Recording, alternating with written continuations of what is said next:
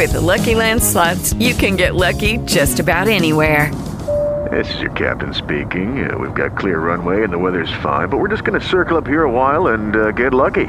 No, nothing like that. It's just these cash prizes add up quick. So I suggest you sit back, keep your tray table upright, and start getting lucky. Play for free at LuckyLandSlots.com. Are you feeling lucky? No purchase necessary. Void where prohibited by law. 18 plus terms and conditions apply. See website for details. Hello, it is Ryan, and I was on a flight the other day playing one of my favorite social spin slot games on ChumbaCasino.com. I looked over at the person sitting next to me, and you know what they were doing? They were also playing Chumba Casino. Coincidence? I think not. Everybody's loving having fun with it. Chumba Casino is home to hundreds of casino-style games that you can play for free anytime, anywhere, even at 30,000 feet. So sign up now at ChumbaCasino.com to claim your free welcome bonus. That's ChumbaCasino.com and live the Chumba life. No purchase necessary. VGW. Void where prohibited by law. See terms and conditions. 18 plus. 3, 2, 1, 0. All engine running. Liftoff. We have a liftoff. It's 9 after the hour. I am Eric Erickson. This is Atlanta's Evening News on WSB. Welcome. The phone number 404-872-0750, 1-800 WSB Talk. You can get the podcast and daily email by texting the word show to 444-999. There is local politics, the Casey Cagle situation continuing to develop. But before we get to any of that, some thoughts on Singapore and the summit with North Korea. First and foremost, one of the frustrating aspects of trying to be principled in politics these days and be consistent is the frustration of seeing many of your friends cheering when it's pretty obvious that if Barack Obama had done it, they would be booing, and then to see the Democrats doing the same. I mean, Democrats clearly need to get a clue that when they were cheering Barack Obama's deals with Iran and Cuba, they were ceding any moral ground to criticize President Trump and North Korea. And I have to be very honest with you, I have not read any real thought-provoking takes on the president's Singapore summit. It's everything. Nothing has really struck me as fascinating, as interesting. It's all kind of the run-of-the-mill stuff. My own included today, by the way. There was good and there was bad. And it is frustrating in that a lot of people don't want you to be able to talk about one or the other. If you praise what the president did, well, then you've clearly sold out. If you criticize what the president did, you've clearly sold out, or you were always never Trump, or the usual criticisms. But there were things to praise and things to criticize about the situation, and with my own audience, I hope I'll be allowed to walk through those praises and criticisms, and I'd like to start with the praises. Because President Trump has thrown out the old playbook on North Korea that very clearly was not working. I mean, we are where we are with North Korea because they've been able to develop nuclear weapons while all along, going back to the Clinton administration, pledging not to develop nuclear weapons. Bill Clinton had an infamous summit with the North Koreans where the North Koreans pledged to abandon all aspirations for nuclear weapons and have ever since fairly consistently plotted to build nuclear weapons. And has gotten to the point now where they can launch a missile, where they can launch a nuclear strike on the United States. But I want to go back a couple of months because I want to play you some audio from the press at the time. And it was, I believe the Washington Free Beacon did this montage of the media back last year when the President of the United States refused to go along with the way things had always been in North Korea. So I want you to listen to this audio. We're probably closer to an outright war with North Korea. Easily construe what he's been saying as a declaration or at least a threat of war. Closer, in my view, to a nuclear war with North Korea and in that region than we've ever been. And I just don't see I don't see the opportunities to solve this diplomatically. And I think that we should be concerned that this escalatory rhetoric between the leaders of two countries that have nuclear weapons is slipping very quickly. I think there's about a 20% chance that we'll end up exchanging ordnance with North Korea at some point in a fairly significant way. About a 30% chance of war, I'd say, from where I sit right now. Those were pundits and politicians who were prognosticating that the president's behavior with North Korea late last year and the beginning of this year were leading us to war with North Korea. And instead what happened is, for the first time, the president of the United States sat down with the North Korean leader to actually discuss face-to-face, man-to-man, the abandonment of their nuclear weapons program. And the same people who were saying that this was bringing us to war just a few months ago are now saying, well, nothing's going to be accomplished with this. Folks, nothing has been accomplished in the last 20 years except that the North Koreans have developed nuclear weapons. So I'm okay with President Trump deciding to do something different. Totally okay with the president deciding to do something different. He should do something different. If what you're continually doing doesn't work, well, then try something new. The definition of insanity is trying the same thing over and over again and it never working. We've had an insane policy when it comes to North Korea. So good for the president for trying to do something new. Good for the president getting the North Korean dictator to sit down with him. But bad for the president to praise Kim Jong-un the way he did. I realize President Trump negotiates with flattery. But to say that Kim Jong-un loves his people or that the people of North Korea love him is not true. And not only is it not true, it provides propaganda ammunition for the North Korean leader. It provides him a way to propagandize to his already brainwashed populace that he is something more than he actually is. And that's a real problem. It's a real problem because the man actually is a monster. And I don't use that term loosely. He is the closest thing we have on the planet right now to Hitler, Stalin, or Pol Pot. He is.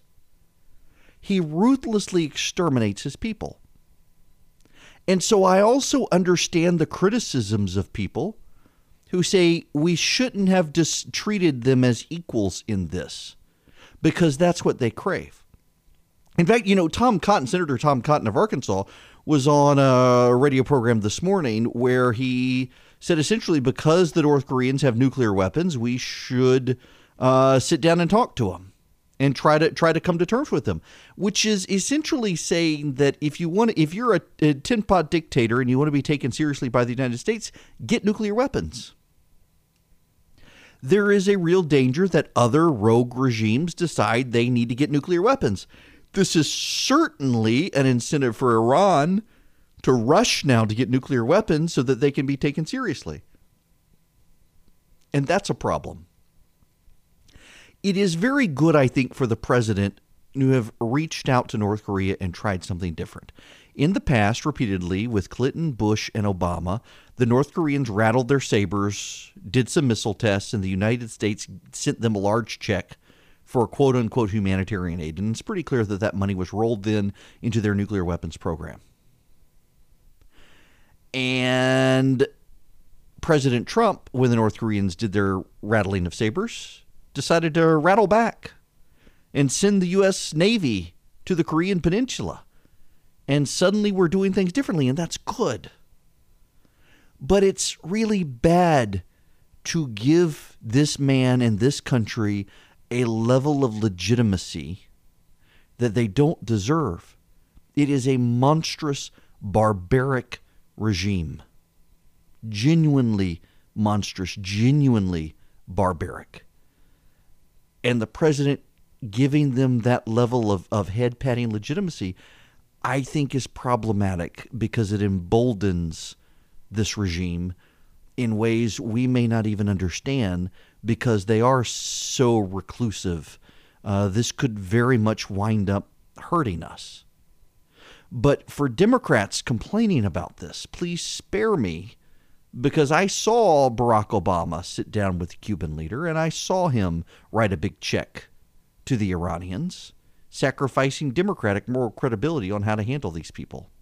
If you're struggling to come up with a present for your dad for Father's Day, I've got a great one for you. It's actually a really cool website called Man Crates. Man Crates has hand-packaged gifts for every type of dad.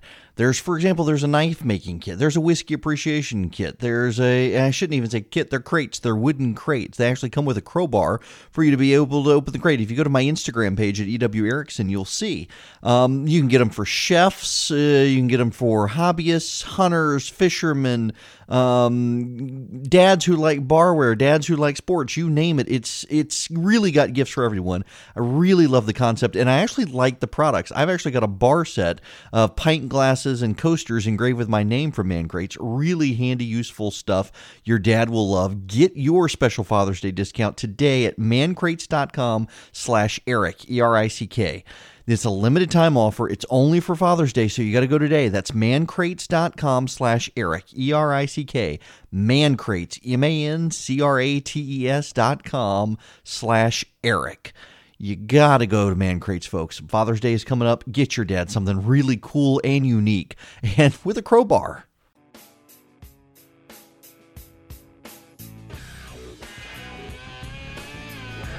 It is 26 after the hour. The phone number, 404-872-0750, 1-800-WSB-TALK. Now, let's see. Can I do justice to a phone call? No. David, stay on the line. The rest of you as well, because I want to take your phone calls when we come back. We do have to get into the latest update on the Casey Cagle situation. I told David to stay on the line, and then he just hung up. I'm sorry. I got less than a minute. I want you guys to be able to talk. So anyway, we do have to talk about the Casey Cagle situation as well. The Senate Education Committee Chairman, Lindsey Tippins, is speaking out. And he's suggesting criminal impropriety on Casey Cagle's part. He actually is. And this is a fascinating situation now because you have Clay Tippins and Lindsey is his uncle. This is going to be interesting to shape up. And will it really matter? He was so far ahead in the runoff. He was only a few points shy of 50%. The implications of that. But first, your phone calls on what you thought about North Korea when we come back.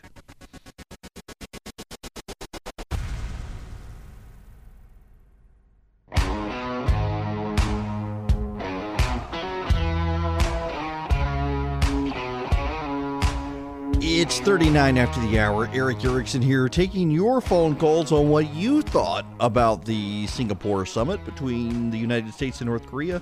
404-872-0750, 1-800-WSB-TALK. Going first to Nick, calling from Cumming. Nick, welcome to the program. Hey, Eric. Thanks for taking the call. Sure.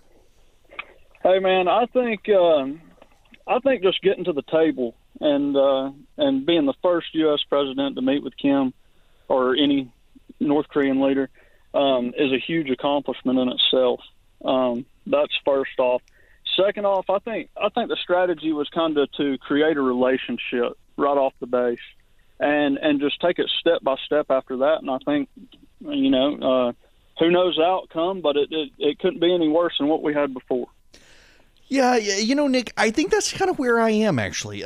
Can it be worse than what we had before? No, I don't think so. I mean, they're already on the verge of, if not past, being able to build a nuclear bomb. The question is, have they been able to scale it down and put it on a warhead? It doesn't appear they have, but they're headed in that direction. And this was after the Clinton summit, after Bush, after Obama, so why not try something new? Exactly. That's how I feel about it. Yeah, thanks very much for the phone call on that, Nick. Yeah, I mean, that's what I think. There's still the issue of China, though, and we need to get there. But first, let's go. Roger, Cartersville, welcome. Yes, thanks, Eric. I am curious. I've heard the president talk about that we would provide cover, protection, some sort of protection for Kim Jong-il. I wonder if the propaganda, the president patting him on the back and all that. I wonder if that was sort of a way of doing that. It's a cheap way to do it, as far as pat him on the back and everybody knows the president is behind him, gives him a little bit extra oomph because he's patted him on the back so well. And I know that Trump is big about giving a lot of accolades to people whenever he's negotiating. But I just wonder if it was a little bit more planned than what we think, because that's a cheap way to give him some cover. Is through words, and yes, it is dangerous. I agree with that. There are a number of people out there who have speculated that there may have been more to have happened behind the scenes, even in the run-up to the summit, than was there. Yep. And there are also people speculating that perhaps one of Trump's negotiating positions was to suggest to Kim that he could be free of China's yoke. That they could, in some way, if the North Koreans sided with us on this issue, that somehow they could be freed of the burden of being a Chinese subjugated state, which to a degree they are. I do think there is an issue to be had with China that a lot of people aren't really realizing, and that is the Chinese have a strong desire to not just be a regional superpower, but a global superpower. And they can't get to being a global superpower without being more of a regional superpower. And they can't be more of a regional superpower as long as the United States has a massive troop presence in Asia. So if the Kim regime was able to strike a peace accord with South Korea and ease American tensions, it could potentially see the American military leave the Korean Peninsula, which would help China ultimately. So no one wants to talk about China in this, but I think we have to. I think it was notable that the Chinese lent Kim Jong-un a 747, a rather new 747, to meet with President Trump on, as opposed to his Soviet-made airplane that was built in 1980. He wanted a newer plane. They put him in a 747 so he could have a plane just like the President of the United States. Had a fancy Mercedes to go along with the American president's Cadillac limo, so trying to make them look equal, even though they're not. And the Chinese had a role to play in that isn't really being commented on by most people. Again, I hate to say this because I got a lot of friends who are professional analysts and pundits and whatnot, but I just haven't been impressed with a lot of the commentary on the Korean situation. I just haven't. The phone number 404-872-0750-1-800-WSB Talk. Okay, you've got to tell me your name because I can't see it on the call screening program, but you're up next, whoever you are. Yeah, my name's Rick. All right, Rick, thanks for calling. Hey, I'm so happy to get in contact with you. My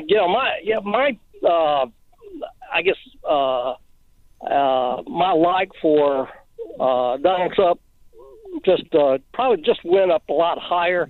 He, people don't realize it, but he is the first U.S. sitting president, that has come eye-to-eye contact with a North Korean leader. Mm-hmm. And those that him and haw about everything, they just don't realize the accomplishment that this man's done. So, and that's pretty much my statement. The rest of it, he said there's going to be a process. It's going to take time. A lot of these things aren't going to happen overnight. And I mean, just the same thing when you go comparing it with Gorbachev and Reagan, it didn't happen overnight. Yep, that's true. The other issue here that I think we gotta be mindful of is that the North Koreans essentially are committing to all the things they committed to with Bill Clinton and then didn't do. And the question is this one-on-one FaceTime with the North Korean leader and the president, treating him as an equal, giving him the propaganda film. We haven't even gotten to that yet. The propaganda film, will that do something in a way that other administrations failed to do by giving him FaceTime, in some way disrespecting him by not treating him as an equal? Time will tell on that front.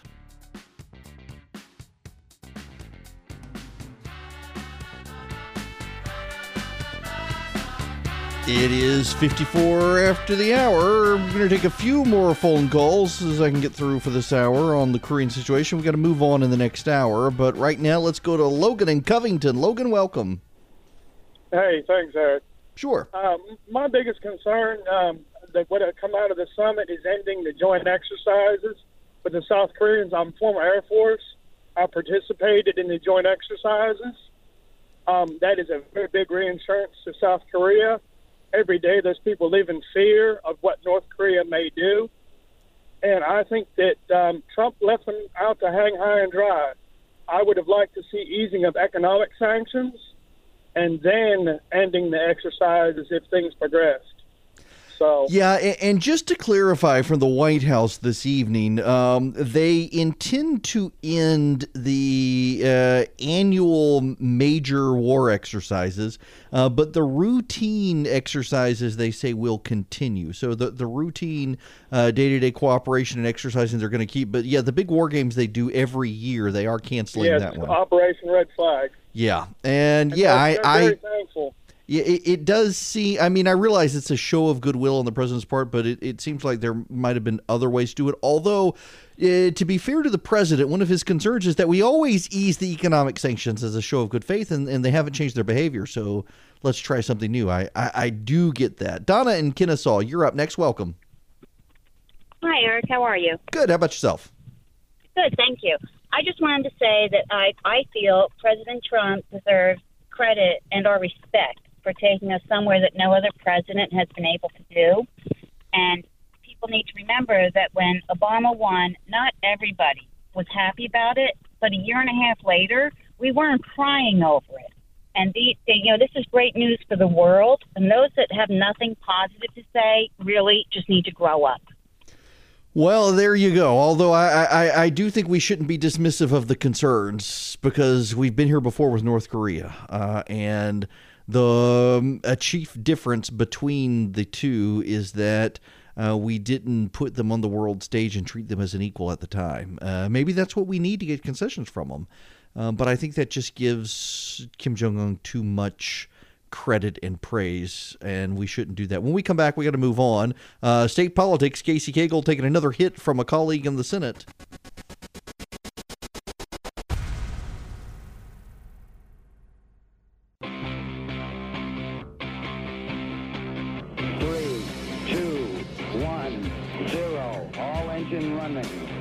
Liftoff. We have a liftoff. It's 9 after the hour. I am Eric Erickson. This is Atlanta's Evening News. The phone number, 404-872-0750, 1-800-WSB-TALK. We've got to get into some local politics here.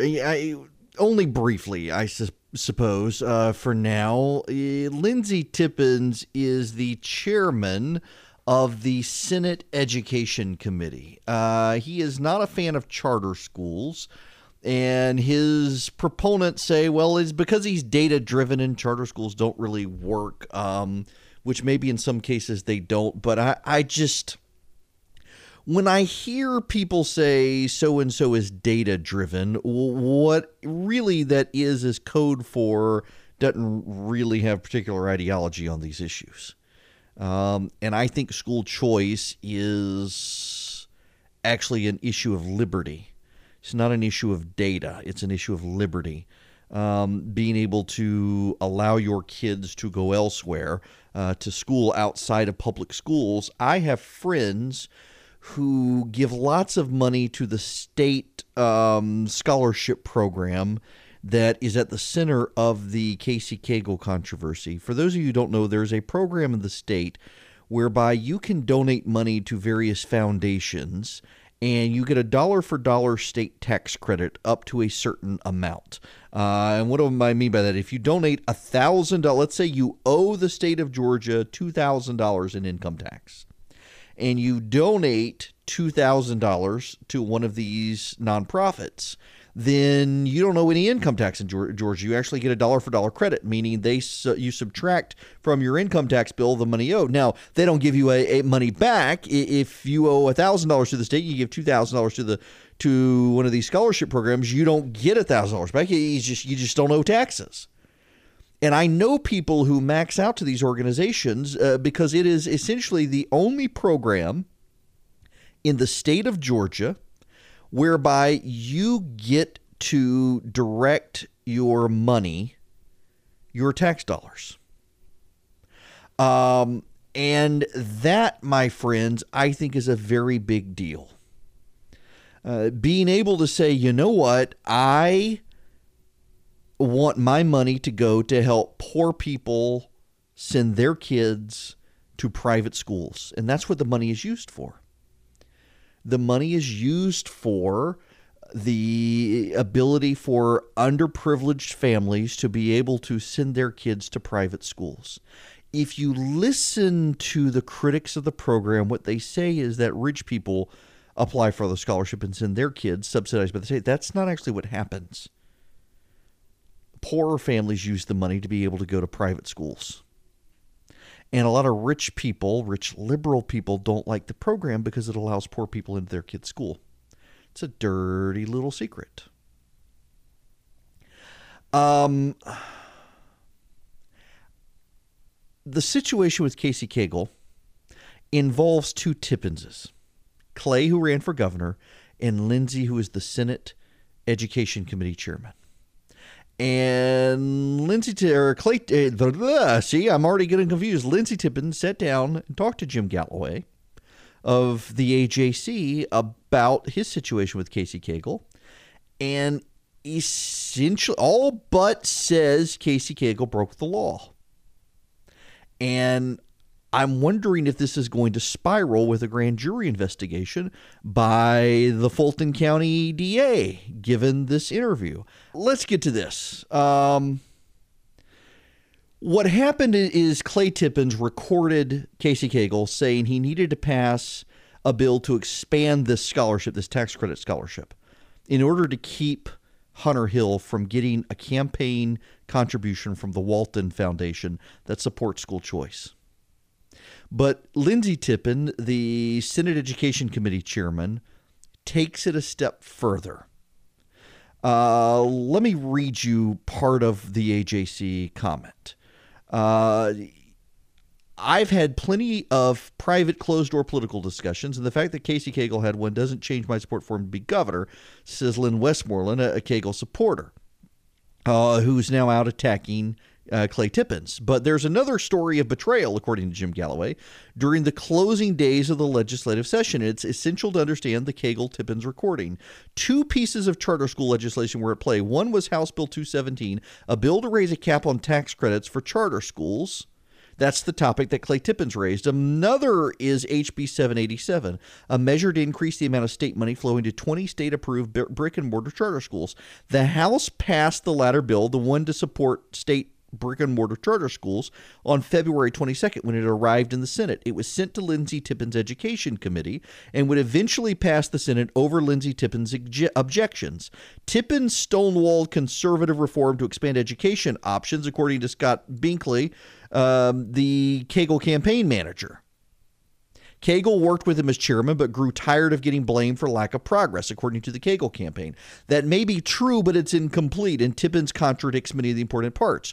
So Galloway went to Lindsey Tippins' living room. They lived down the street from each other, and he writes, on May 19th, the 38th day of the 40-day session, Tippins says he walked into the lieutenant governor's office with a spreadsheet to explain why he opposed House Bill 787.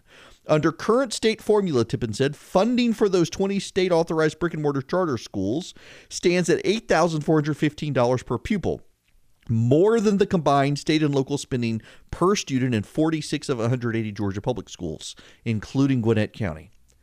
House Bill 787 would increase it to $8,816, more than the combined state and local spending per student in 96 Georgia school districts. My question was, how do we explain this, says Lindsey Tippins, a former member of the Cobb County School Board, to spend the equivalent of all other public schools in Georgia who are required to take all comers would run to more than $500 million a year. Well, I got to have this bill, the lieutenant governor told him. And Tippins says, I can't pass it. Tippins described what came next. Cagle said, look, this is the deal. I've got to do something for charter schools. The Walton Family Foundation is fixing to put $2 million in Hunter Hill's campaign. If this bill passes, I'll get it in mine. So according to Lindsey Tippins, a Cobb County senator and the chairman of the Senate Education Committee, Casey Cagle wasn't just attempting to block funding for a gubernatorial rival, but was seeking to increase his own. Now, by the way, the Walton Education Coalition hasn't given money, but there was an outside group praising Cagle for supporting school choice reform. Now, here's the issue. If Cagle moved legislation as an elected official in order to financially benefit his campaign, and that's what Lindsey Tippins is claiming, that's a felony in the state of Georgia. Let me say that again. It is against the law in the state of Georgia for any elected official to move legislation in order to benefit himself financially. I can read you the statute if you like. It is entitled Improperly Influencing Legislative Action. It is OCGA Section 1610.4. Any officer of the state who asks for or receives anything of value to which he is not entitled in return for an agreement to procure or attempt to procure the passage or defeat of legislation by the General Assembly, or procure or attempt to procure the approval or disapproval of the same by the governor, shall be guilty of a felony. Any officer who receives anything of value to which he or she is not entitled in return for an agreement to procure or attempt to procure the passage of any legislation by the General Assembly shall be guilty of a felony. That's what Lindsey Tippins, the chairman of the Senate Education Committee, is accusing the lieutenant governor of doing. Now, whether it's true or not isn't the question. The question is, does the Fulton County DA who supports Stacey Abrams open a grand jury investigation because this happened inside Fulton County?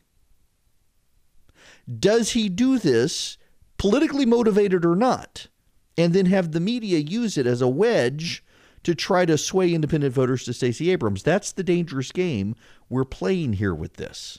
And it's one Republican voters need to think about in this primary runoff. Although you also have to keep in mind the Abrams campaign wants to run against Brian Kemp. I'll tell you why when we come back. You have probably seen the Dollar Shave Club ads. They're actually really awesome. Really, really funny ads. I was one of the original Dollar Shave Club members when they came out. I mean, I've totally bought into the ads. Really, really a cool shave club idea. It delivers everything you need to look, feel, and smell your best. You name it. They've got shampoo, conditioner, body wash, toothpaste, hair gel, even a wipe that'll leave your bottom feeling tingly clean. Dollar Shave Club is more than just razor blades. It has all these other things, and there's a great way to try a bunch of Dollar Shave Club's products. For just $5, you can get their Daily Essential Starter Set. It comes with body cleanser, One Wipe Charlie's, their amazing butt wipes, their world-famous shave butter, and their best razor, the 6-Blade Executive. 6 blades. Keep the blades coming for a few bucks more a month and add in shampoo, toothpaste, anything else you need for your bathroom. Check it all out at dollarshaveclub.com/Eric. That's dollarshaveclub.com/Eric, ERICK. It is 27 after the hour. Eric Erickson here on WSB. Folks, the phone number is 404-872-0750, 1-800-WSB-TALK. A court has approved AT&T's purchase of Time Warner. Not Time Warner Cable, but Time Warner Media Properties. That includes Turner Broadcasting here in Atlanta. And as part of Turner Broadcasting, CNN. Now, I wonder, AT&T is a rather conservative organization. Its executives tend to give to Republicans more. It's been perceived as Trump-friendly. What's that, if anything, what would that do to CNN? I definitely think CNN needs to have something done And I don't mean that in a bad way. I remember as I was leaving and Jeff Zucker was coming in, there were all sorts of hagiographic articles about what a genius he was, and it was going to be huge for the ratings. They were going to be competitive with Fox, and it hasn't panned out. I wonder if AT&T will do something different with them.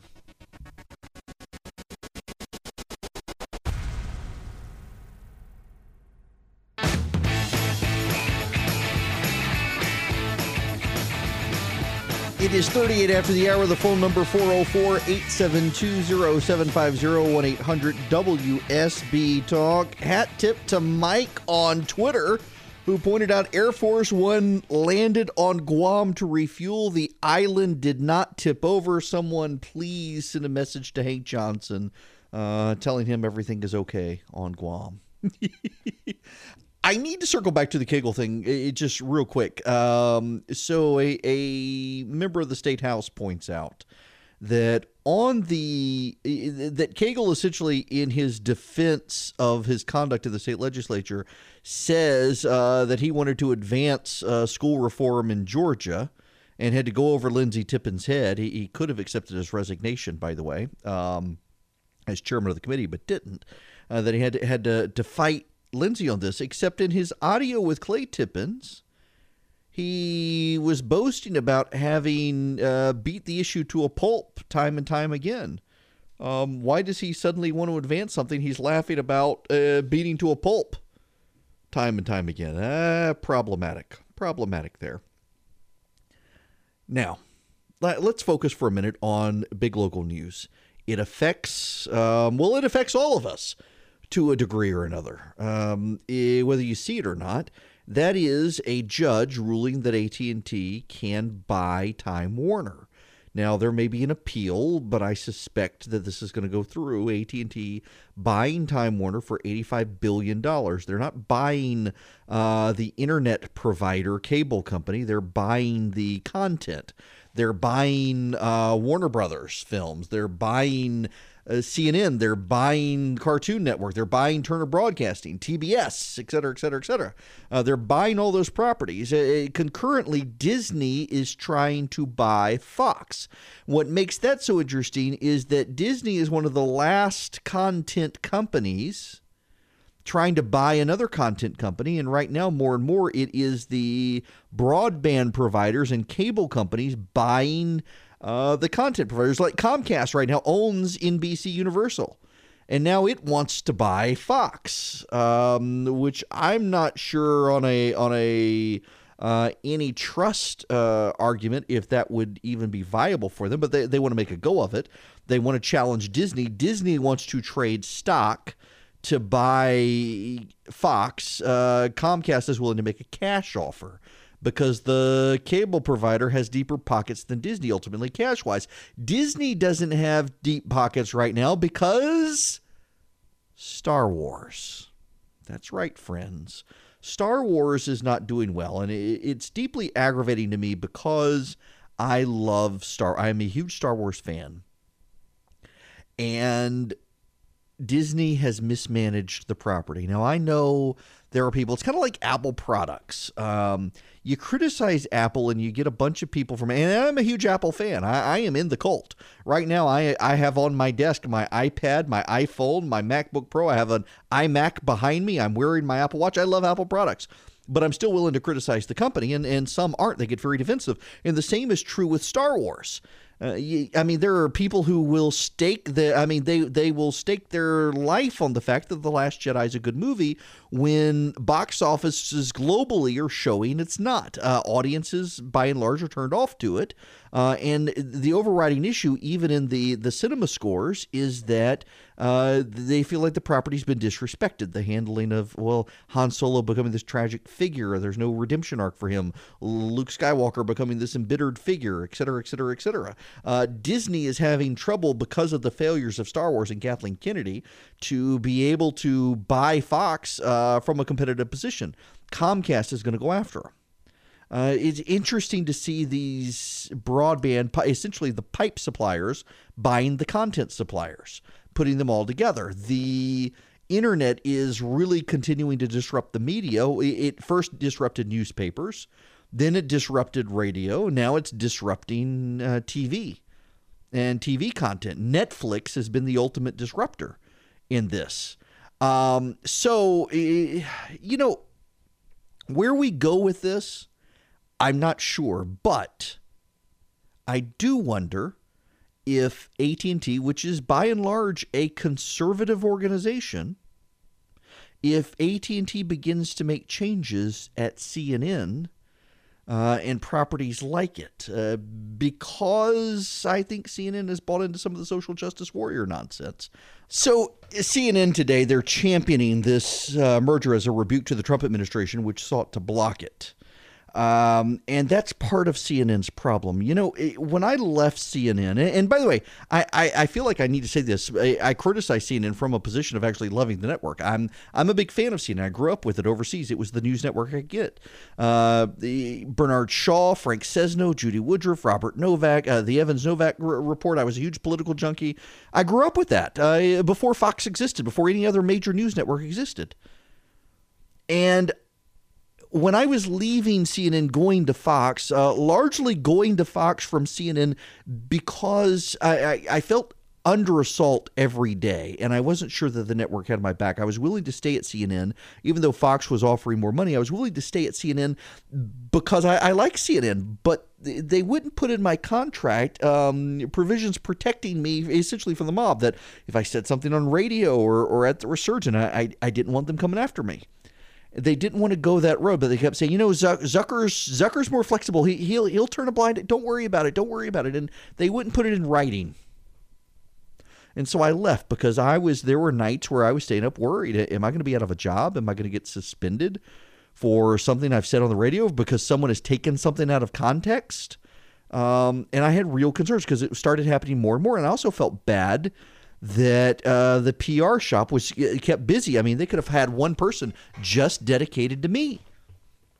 Media Matters taking words out of context on this show all the time. And I was just starting out, too. I hadn't found my footing. So I was concerned about all that. So I went to Fox. Roger Ailes took me out to dinner. We had a great time. He offered a job at Fox, and I took it. Little did I know it was in large part to keep me off networks altogether. But nonetheless, I don't really regret that from a professional situation, in that it allowed me to stretch my legs and find my voice on this show, which I view myself now way more as a talk radio show host than as a blogger or a TV guy, even though I was in TV before radio. But as I was leaving CNN, there was this huge just celebration within the media at large over Jeff Zucker going to CNN from NBC. He had been the guy who turned around the Today Show, made it competitive, on and on and on, the turnaround artist in NBC, and they were finally going to give Roger Ailes a run for his money. And Roger, we talked about that at dinner because the news was breaking as Roger was luring me to Fox. And he was completely dismissive of it, that Jeff Zucker was in a liberal bubble. And the key to Fox's success was that they paid attention to what people outside major metropolitan liberal areas paid attention to. And that has always been Fox's success. And Zucker never really did that. He went for sensational headlines, and he thought that's what Fox was doing. He wasn't actually paying attention to heartland stories, to River Valley stories, to where people live in the heartland. They were capturing all the buzz of the missing Malaysian Airjet and whatnot, but otherwise they were liberal. And I think they more so have trended in that direction. Problematically, they're still, I think, a fairly balanced network in parts, but they also, this obsession with Donald Trump, I think, is probably the most annoying thing about CNN right now. Not everything involves the president, and yet CNN goes out of its way now to tie things to the president, like the AT&T Time Warner merger. They make things partisan that aren't. And I wonder, AT&T being a more Trump-friendly organization than Warner has been in the past, AT&T being just institutionally more conservative, I wonder if they're going to start making changes at CNN. I think there are changes that can be made at CNN and possibly should be made at CNN. I don't know that AT&T will, though. Of course, Randall Stevenson, the CEO of AT&T, is the guy who helped screw up the Boy Scouts, so we shouldn't hold our breath.